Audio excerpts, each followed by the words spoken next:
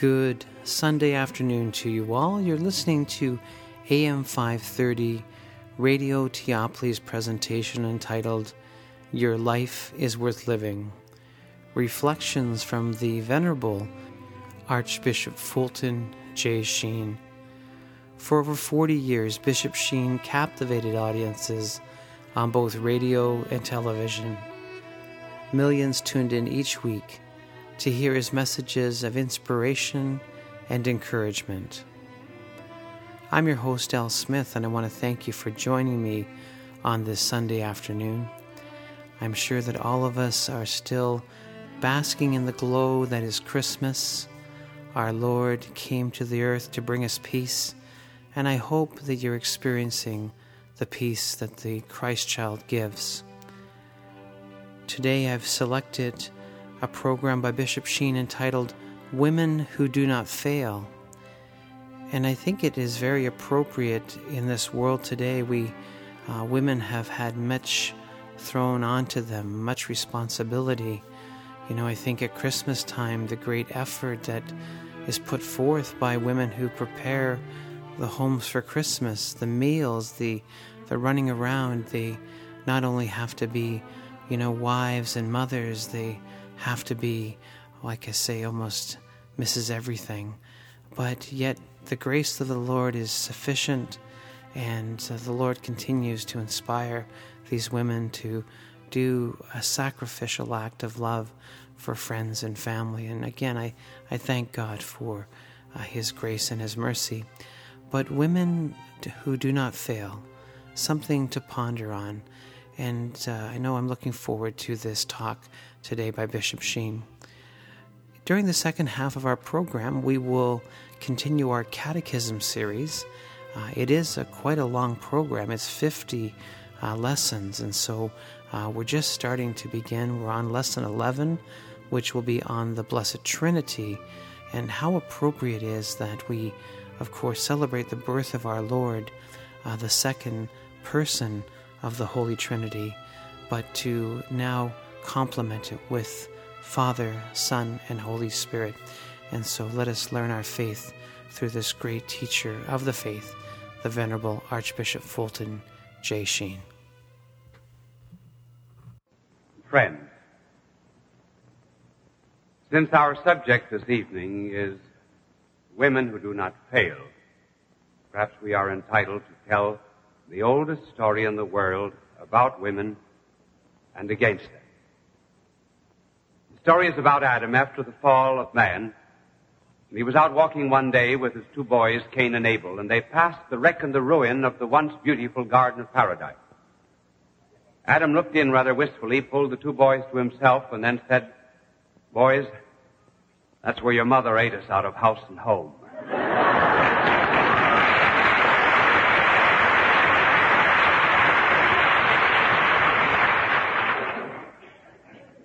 Then as the centuries went on, man found it rather difficult to be without a woman. G.K. Chesterton could hardly keep an engagement without his wife. One time he sent a telegram to her that read, "I'm in Manchester, dear, where ought I be?" The level of any civilization is always the level of its womanhood.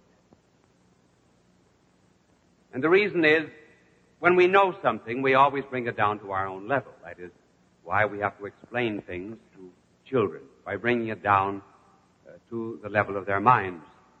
But when we love something, we always have to go out to meet it. For example, if we love music, we have to meet the demands of music. If we study a foreign language, we have to follow its laws. Even if we study ping pong, we have to meet its requirements. Now, inasmuch as woman is loved, it follows that the nobler a woman is, the nobler man will have to be deserving of that love. That is why the level of any civilization is always the level of its womanhood. And women who do not fail can be broken down into three different categories. Those that cover, first of all, the women who do not fail in the social political, and economic order. Secondly, women who do not fail in the home. And thirdly, women who do not fail in their preservation of spiritual values for civilization. First of all, women who do not fail in the social, political, and economic order. That immediately brings up this question. Does professional life harden a woman? It is sometimes asserted that it does. This is not true. There's nothing in professional life to harden any woman. Does it happen, however, that women in professional life sometimes do become hard? Yes, but that is due to other factors. A woman becomes hard only when she loses an opportunity to manifest those specifically feminine qualities of sympathy and kindness and tenderness. Every woman in the world was made to be a mother, either physically or spiritually. And here we're not talking of physical motherhood. We're speaking of spiritual motherhood. A woman in professional life is happy when she has an occasion to be feminine. The man is the guardian of nature, but a woman is the custodian of life. Therefore, in whatever she does, she has to have some occasion to be kind and merciful to others. She cannot look at a limping dog. She cannot look at a flower that has a broken stem without her heart and her mind and her hands going out to these things as if to bear witness that she was appointed by God as the very guardian, the custodian of life. The woman who does not fail in professional life is the woman, therefore, who manifests this feminine quality of what we will call equity. There's a world of difference between law and equity. Law is concerned with rules, with exactness, with justice. Equity, there are not many more courts of equity. The world used to be full of courts of equity. Equity is concerned with the circumstances that escape law, with extenuating circumstances, excuses for action. Equity always finds some reason for not being too strict and too rigorous. And it used to be, as Henry Adams pointed out in that great work of his on Mont Saint-Michel, there used to be a reverence for all of the ladies of equity. He tells the story of the Cathedral of Chartres. And he pictures on one side of this great cathedral magnificent windows that were put up by one of the great families of France, the family of Blanche of Castile. And then on the other side of this cathedral were another set of windows that were put up by the family of Pierre Dreux. They almost seemed to be carrying on the civil war across the vault of that cathedral. And Henry Adams said, there on the main altar, there stood the statue of Our Lady of Equity, listening, as it were, to the disputes, but with mercy and kindness and tenderness, symbolized by the holding of a babe in her arms. She was reconciling the conflicting parties. And if a woman does not have an opportunity in her working hours between 9 and 5 to manifest those feminine qualities of tenderness and meekness and gentleness, then she will have to find occasion afterwards. That is to say, from 5 o'clock on. Then she keeps normal. Then she keeps feminine. Then she keeps happy. I was thinking the other day why we have such a very happy office. I think the reason is that everybody who is there, has an opportunity, though they're doing somewhat the same work that is done in every other great office in America, typing, mailing letters, receiving letters, and the like. They're happy because they know that everything they do is associated with helping, as we did last year, 63 million sick and orphans and aged and lepers throughout the world. It's a wonderful sensation to enter into any kind of work and to realize that you know that mankind is better simply because you made some contribution, even in a commercial way. Women of this kind are always happy. They are the women who do not fail. And then there's the second type of woman who does not fail, and that is the mother. Here we speak of physical mother. The mother and the wife. Every mother is the bearer of God's gifts to man. She adds a new dimension to the love of husband and wife. She does most in the production of what is actually the mutual incarnation of the love of husband and wife, namely a child. And then there comes mothercraft, or the teaching of obedience to children. We hardly ever hear of obedience anymore in our modern world.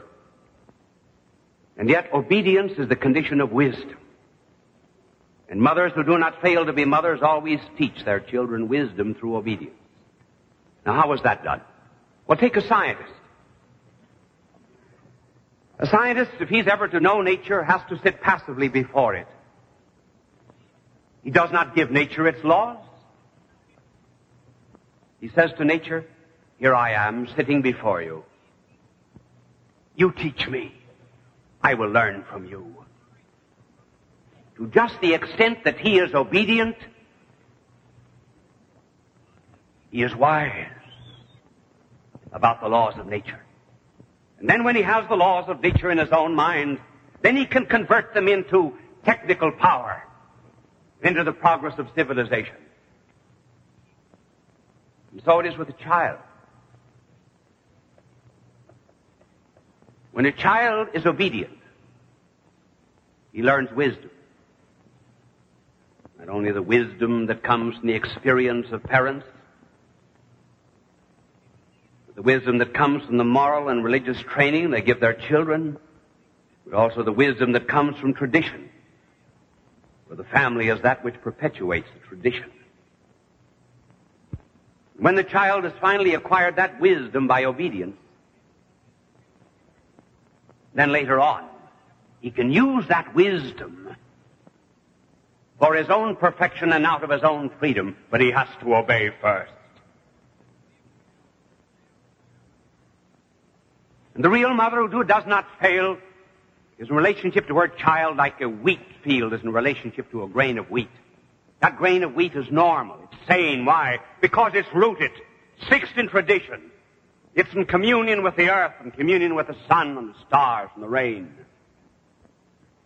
And if you take that grain of wheat out of that field before it is ripe, it requires an independence which is its death. And so it is with a child. When a child is uprooted from the wisdom and the tradition and the love and the obedience of a home,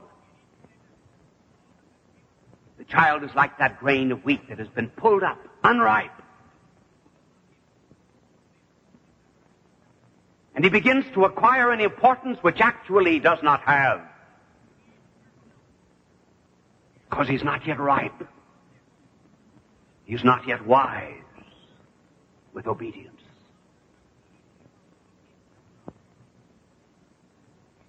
And because there are so many children in our modern world that have been uprooted without mothers of that particular kind, they insist on speaking to their elders before they have learned.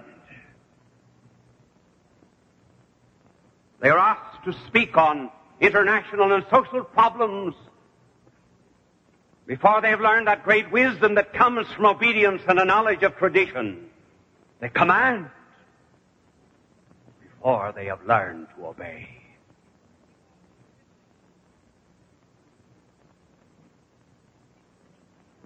The mother who does not fail, setting certain limitations for her children, the limitations of love, finds the children happy. Just as a child is happy playing in a rock at sea when there's a wall around the sea. He has some roots. Mothers of this kind, who teach the children this kind of obedience, are the mothers who will raise the great citizens for a great America of tomorrow. And then there is the third.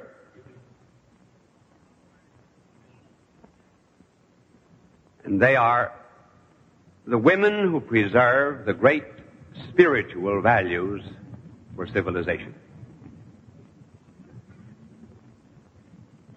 It is rather difficult to tell precisely everyone in a complete way just what they do for the world. But there must be someone in the world who will preserve ideals so that there will always be ideals to which every man can look when he loves a woman.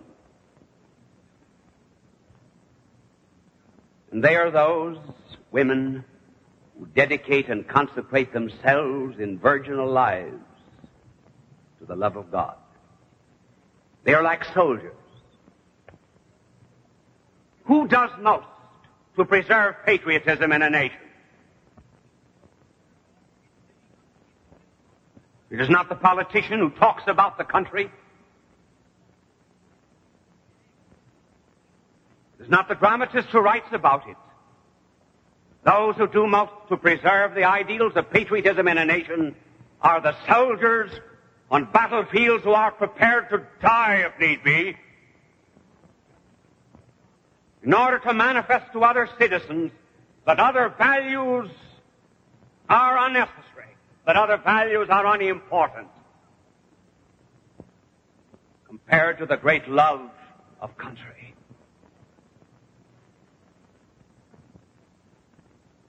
Now, should there not be women who will do for love what soldiers do for patriotism?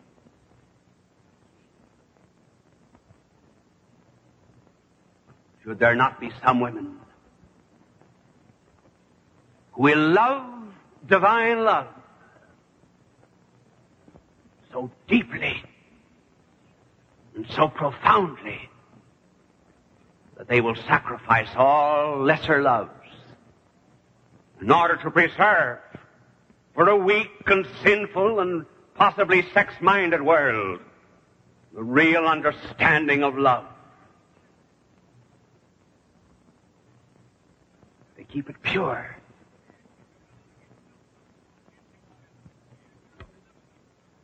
We can readily understand why any young woman, for example, should love a human heart that decays.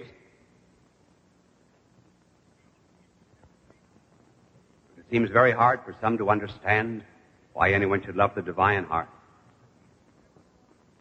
Everybody can understand why anyone should love the spark. There are very few who understand why anyone should love the flame. Perhaps we could make it clear in an example. Here's a rose. This rose has its own father, its own mother,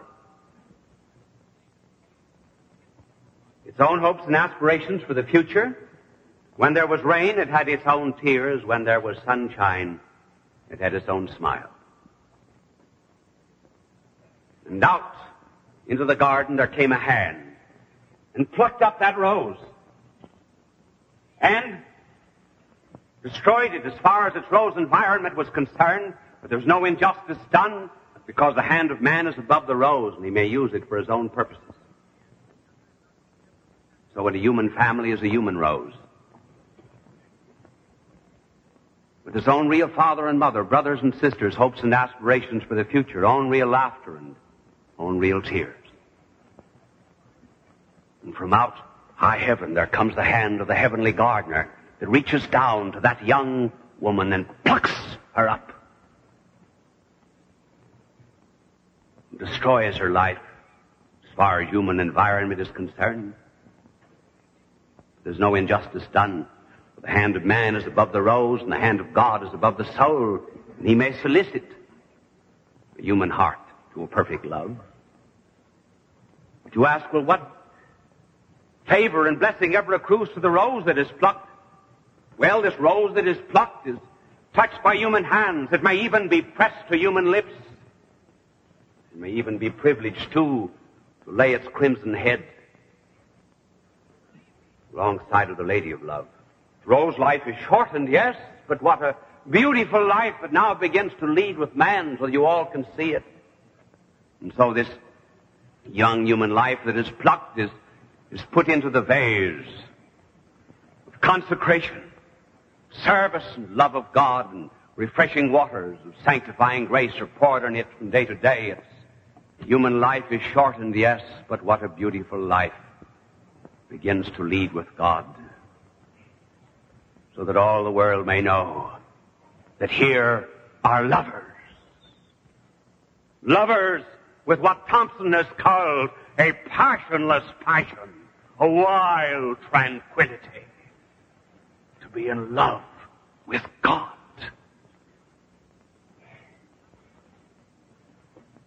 These are the women who do not fail. And it is interesting, if you ever noticed it, that in the great crises, the greatest crisis that ever faced the life of our blessed Lord, there were many instances of men failing, but there was not a single instance of a woman failing.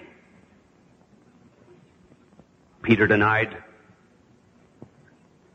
Judas blistered his lips with a kiss. But as regards women, some women solaced him on the way to Calvary. A woman made her way into Pilate's courtroom to plead his case. A woman wiped his face on the road to Calvary and became known as Veronicon, the true image. And then at the foot of the cross, there were 3 women. Their names were the same. Their names, Mary. Mary Magdalene, Mary of Cleophas,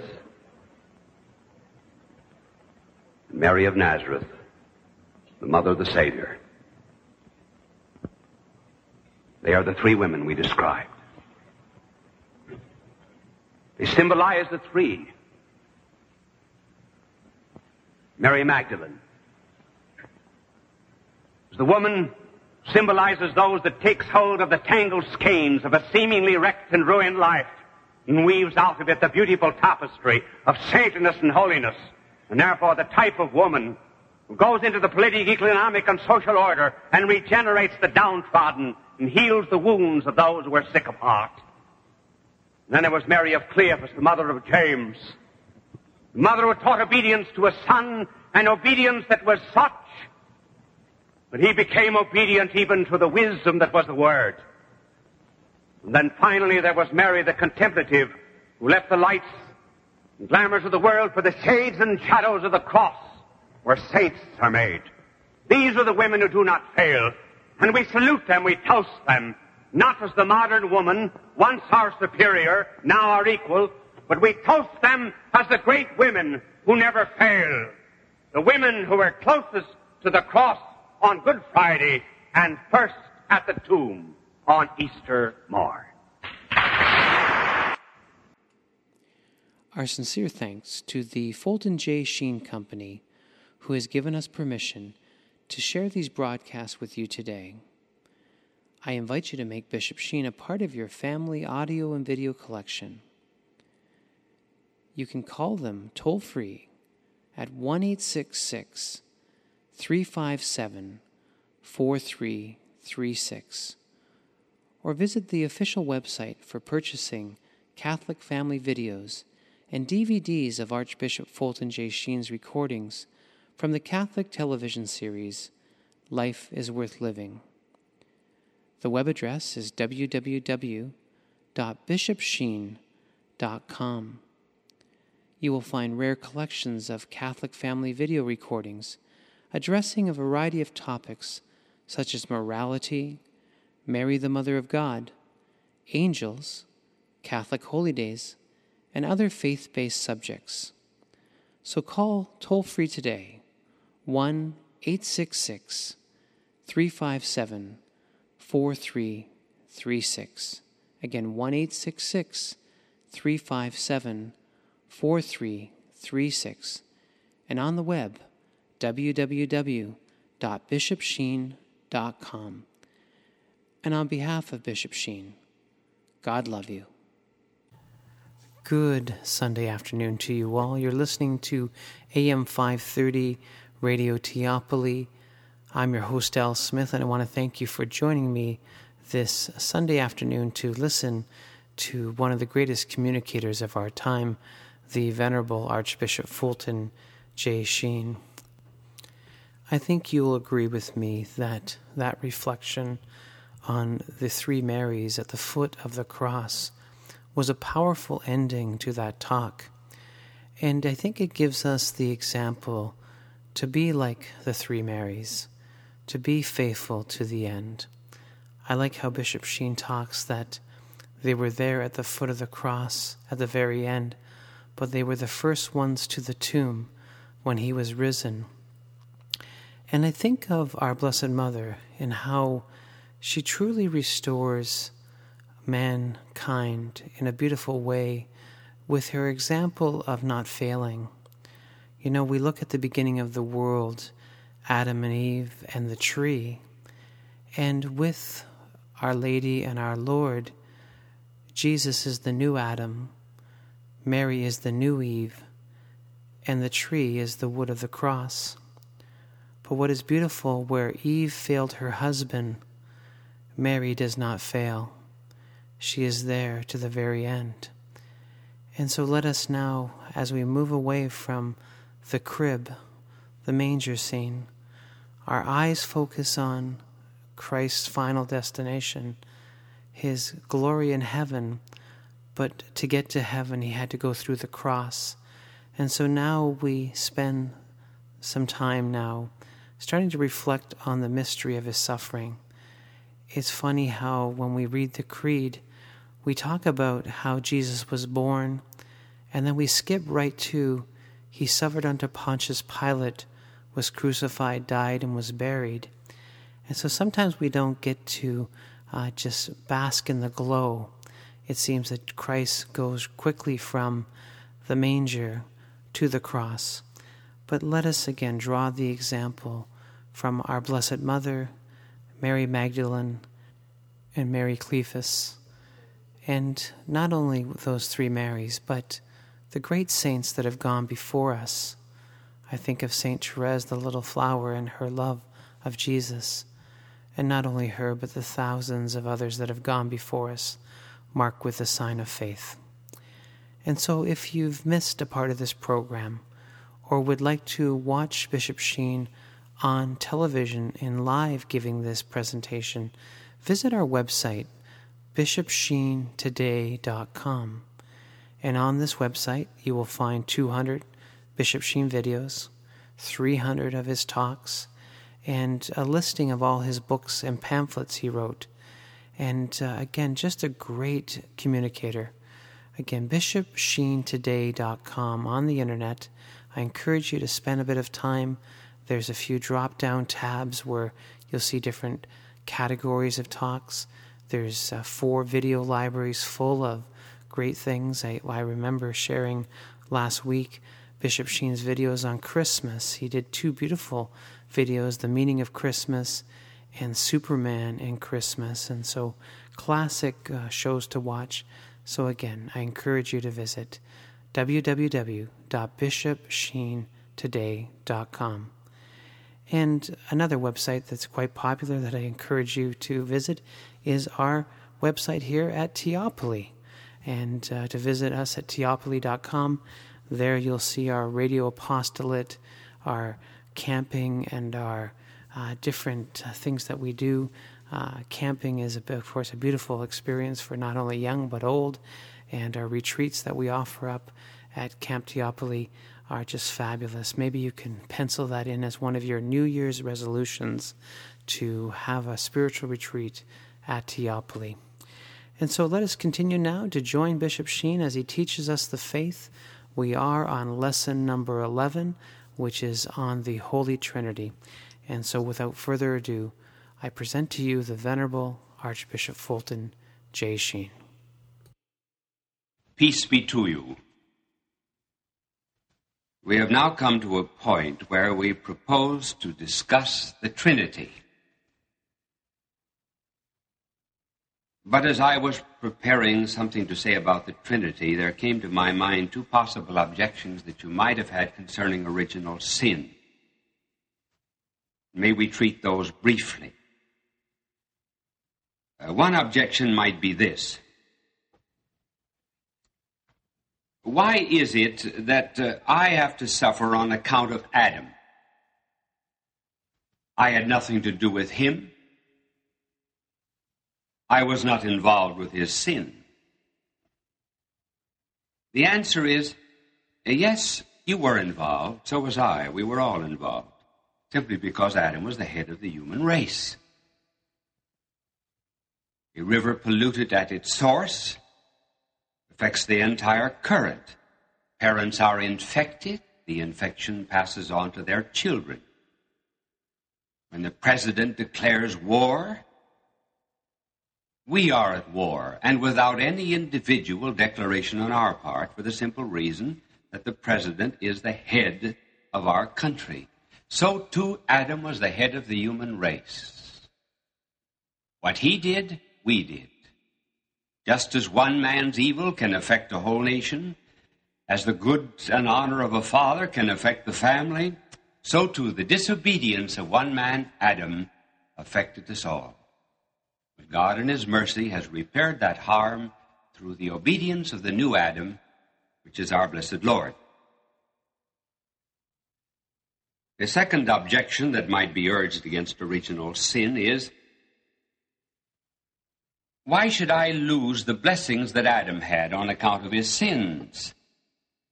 Is there not an injustice on the part of God to deprive me of the many favors that he had simply because he sinned? In answer to that objection, it must be recalled that there is no injustice done, because injustice is the depriving one of something that it is his due. When Adam sinned, he lost only gifts. Gifts that God gave him, not things to which he was entitled because of his nature. On Christmas Day, when you go around giving gifts to all of your friends, suppose you give every one of them for Christmas a velvet potholder. I come to you the day after Christmas and I say, why didn't you give me a gift? You might very well answer, well, I did not even need to give gifts to my friends and to my relatives. If I did not give them anything, I would not be depriving them of that which was their due. And when I do not give you anything, I am not depriving you of that which is due you in justice. And furthermore, though we lost those gifts, we get them all back. We get back communion with God now through grace. But the other gifts which Adam lost, we do not get back until the general resurrection. And we get back more than we lost. as the priest says when he puts water into the wine at the offertory of the Mass. Mirabiliter condidisti et mirabilius reformasti. What thou didst so wonderfully make, thou didst more wonderfully reform. Leaving now those objections behind, we come to the Trinity. You know how to bless yourself. In the name of the Father, and of the Son, and of the Holy Spirit, amen. When you say in the name of the Father, you put your hand to your forehead. When you say in the name of the Son, you put your hand below to the breast. And when you say the Holy Spirit, you place your hand first on your left shoulder, then on your right. In the name of the Father, and of the Son, and of the Holy Spirit, amen. Notice that when you do that, you also make the sign of cross, which is redemption. You were baptized in the name of the Trinity, and our blessed Lord often spoke of it. For example, when he said, "Going, teach ye all nations, baptizing them in the name of the Father, and of the Son, and of the Holy Spirit." Our blessed Lord did not say, "in the names of." In the name of. Because there's only one nature, the nature of God. The Trinity means there are three persons in God and only one nature. Without going into very profound explanations of nature and person, a nature answers the question, what? And a person answers the question, who? I repeat, there are three persons in God and only one nature. And a person in the Trinity does not mean the same as a person in this world. A person in the Trinity is not someone with hands and feet and a beard. A person in the Trinity means a relation or a relationship. For example, there's a road that runs between Chicago and New York. There's a road that runs between New York and Chicago. It's the same road. But it is a different road under a different relationship. You see how out of one thing you get the multiple? Remember your chemistry? What was the chemical symbol for water? H2O. That is its nature. It has only one nature.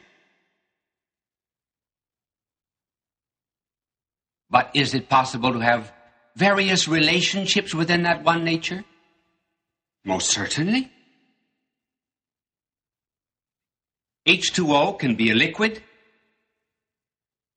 It can be ice. It can be steam.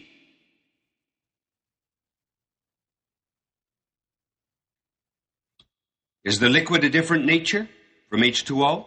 No. The ice? No. The steam? No. Somehow or other, the three are in one.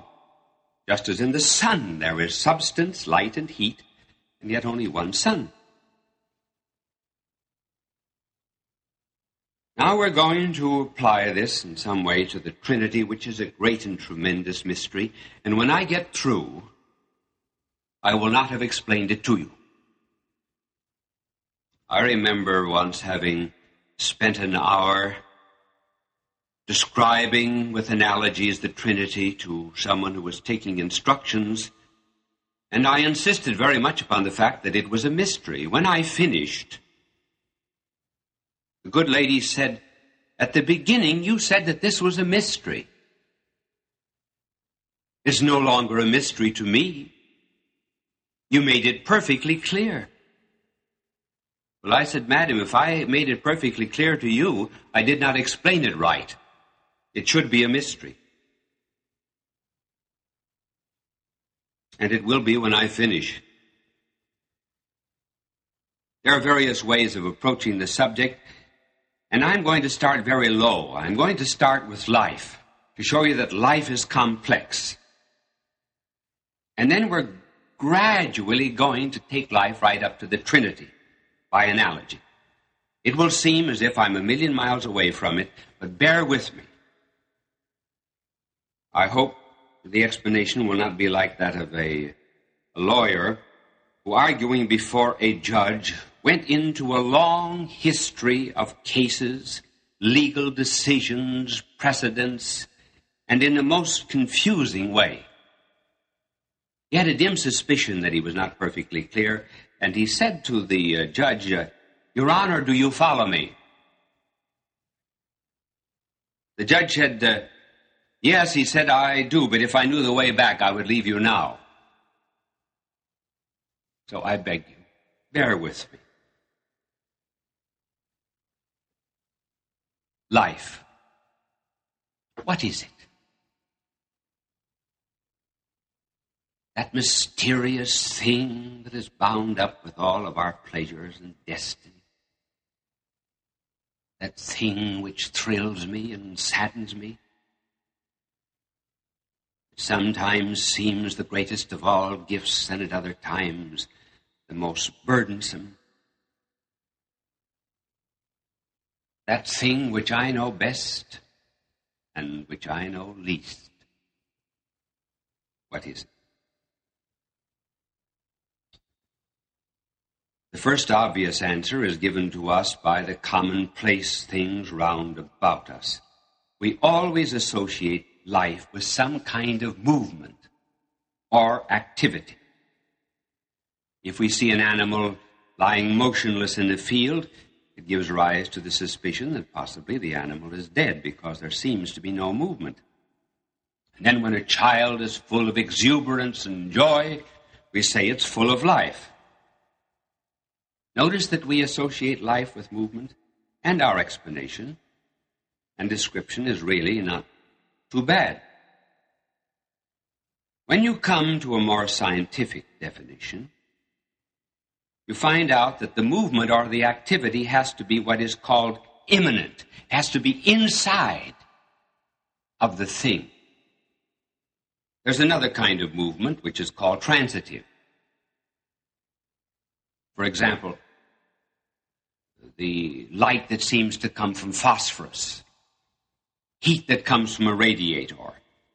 It has no power of generating heat within itself. It just passes from the outside. Stove, for example, has purely transitive activity. So does radium. Stone rolling down a hill has transitive activity.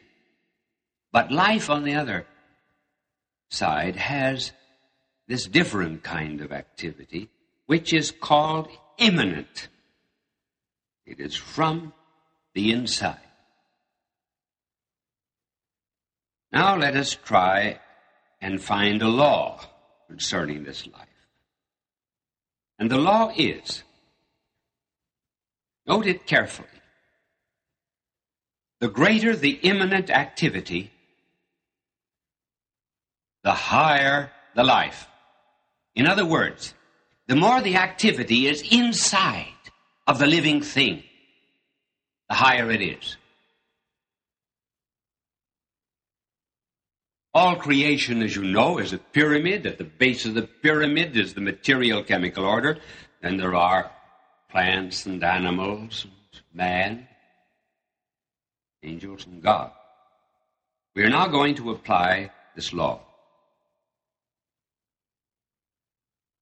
It is so universal that it can be verified in every one of the orders. A stone, as we know, has no immanent activity, though Michelangelo, when he finished the statue of Moses, struck it with his chisel. He said, "Speak." It seemed so lifelike that really it ought to be full of speech, but it had no inner activity. But there's interactivity in a plant. It always has its mouth to the breast of Mother Nature, and it takes up into itself all the vital elements that are needed for it. When you come to an animal, It has higher life than the plant. The plant has the power of vegetation, has the power of generation, begetting seeds. But the animal has two powers, immanent powers, that the plant does not. One is the ability to move, and the other is the ability to see, to taste, to touch, and to smell, what is called sense activity. A plant cannot decide during the winter to move from New York down to Florida or California. We have to be very fair in our examples. But an animal can move from light to shade. Then, thanks to its sense knowledge, it gets the outside world inside of itself. It possesses an inner world. Dog can know its master's voice. When you come now to man, is there a higher activity? Oh, yes. Thinking and willing. Man has all of the immanent activity of plants and animals, but he has also something else that plants and animals have not. Knowledge and love. First of all, he thinks. He thinks thoughts like faith, justice, hope, relationship, fortitude. Where do these thoughts come from? They're not in the outside world. You never saw faith out for a walk. You never saw fortitude eating a dessert. You never saw relationship climbing a hill. Where did you get these ideas? Your mind generated them. Your mind is fecund. Do not think the only kind of generation in the world is the generation that the animal has and that a human being has to beget its kind. There's the chaste generation of the mind, the ability to beget ideas or words.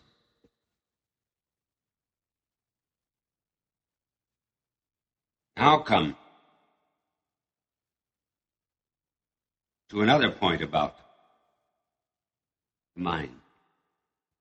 When the mind begets an idea, generates something, what it generates does not fall from itself, like an apple falls from a tree, like an animal falls from its kind when it is born.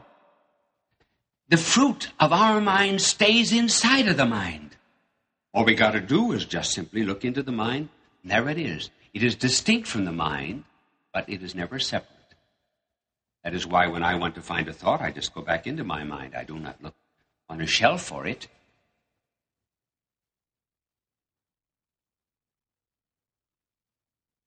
Take now the will. We have a will and we can choose. We can love. And we have the power, thanks to our will, of loving that which we think about. We can love the truth. Love the truth even that is in our own mind. We do not always need to love things that are outside of us. That's the amazing thing about our will, is that our loves, just like our thoughts, can be immanent on the inside of us.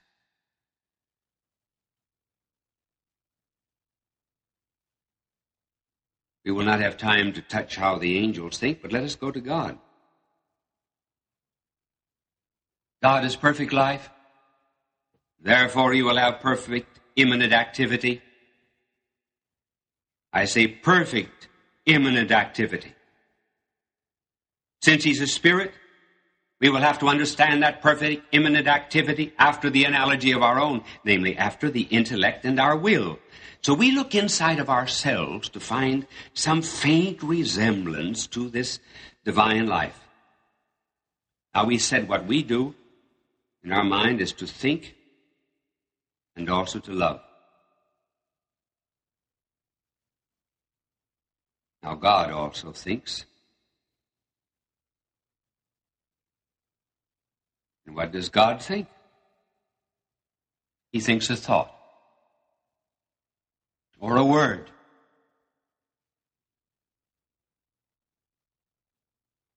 That thought of God or that word of God is distinct from him, but it is not separate from him, as my thought is not separate from my mind, though distinct from my mind. I have many thoughts. So do you. But God has only one thought. And in that one thought, or one word, is contained all of the knowledge that is possible, all things that are known and can be known. God, therefore, does not need any word but that one word, which is the image and the splendor of his substance. Now, recall the words of the Gospel of John. The Word became flesh and dwelt amongst us. Who was the Word that became flesh? The Son of God, the second person of the Trinity, the thought of God. Well, you may ask, well, why do we call him the Son of God? Oh, that's not difficult to answer. Did we not say that you generate the thought in your mind or the word that is in your mind? Did we not say there's a higher generation than carnal generation? Well, God generates an eternal word. Now, applying it to the human order, what do we call the principle of generation? The Father. Do we not? And what is the term of generation in the earthly order? The Son. All right. Instead of calling God who thinks, the thinker, and instead of calling the thought or the word of God just the thought, why not call God who thinks the Father? And why not call the God or the person who is the thought the Son? That is why the Word that became flesh is called the Son. That is why the psalmist said, "Thou art my Son, this day have I begotten thee." And the Son of God became the Son of Man, and the Son of God who became the Son of Man is Jesus Christ our Lord.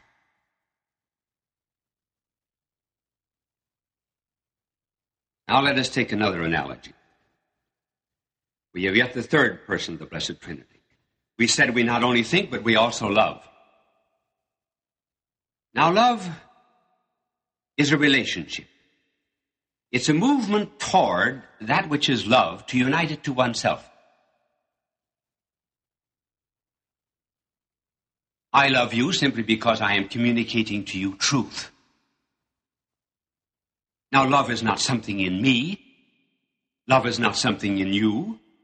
Love is a mysterious bond uniting both of us.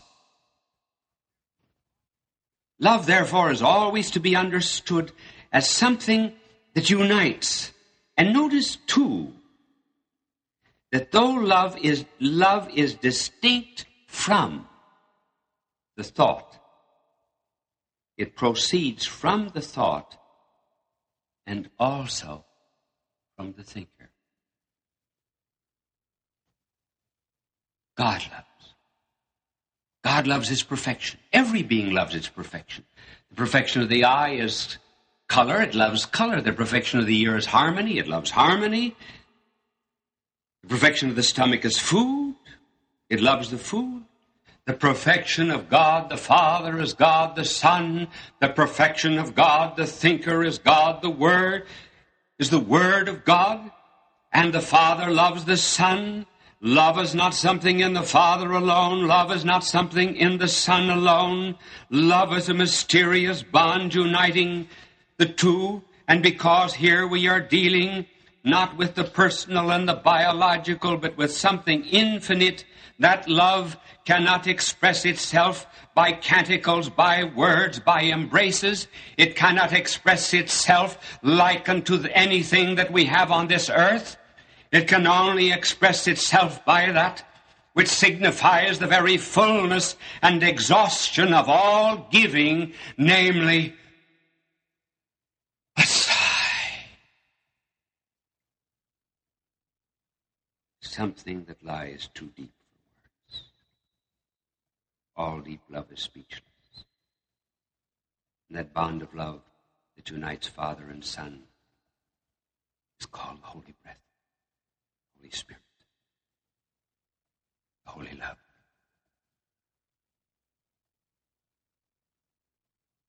And just as the color of the perfume and the beauty of the rose do not make three roses, but one, as 1 times 1 times 1 do not make 3, but 1.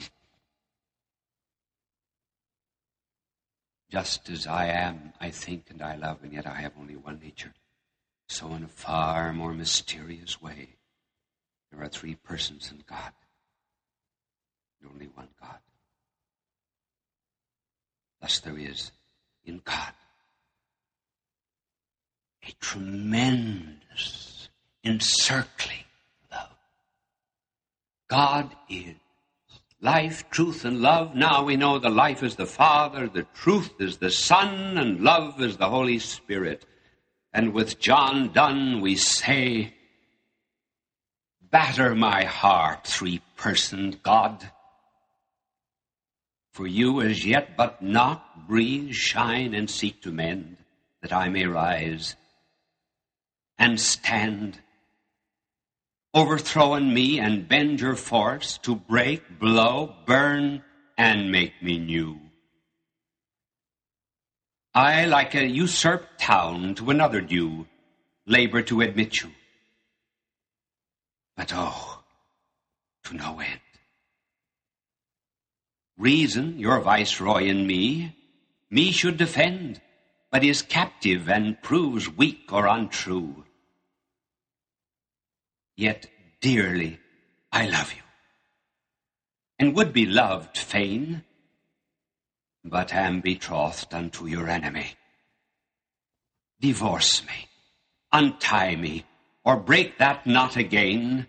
Take me to you, imprison me, for I, except you enthrall me, shall never be free, nor ever chaste, except you ravish me.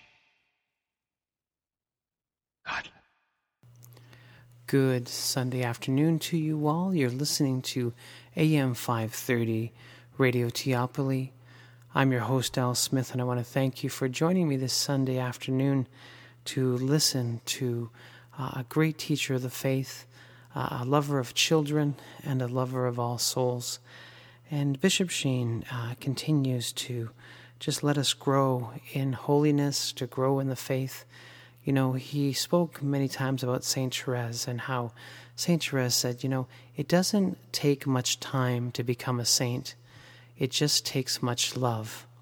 And so let us learn how to love one another through the advice of Bishop Sheen. We encourage you to pray for us here at Radio Teopoli. We are a listener-supported radio station, and we rely on your generosity.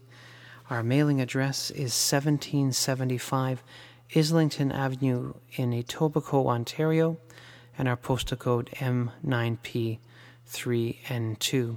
And you can phone us through the week at area code 416-243-8656. Again, 416-243-8656. Or visit us on the web at teopoli.com. And we encourage you to spread the word of Bishop Sheen here on the radio. Tell your friends and family. And again, share the website, bishopsheentoday.com, to touch base with some of the classic radio and television broadcast. And so until next week, may the Lord bless you and keep you. May the Lord let his face shine upon you and be gracious to you. May the Lord look upon you kindly and bring you peace.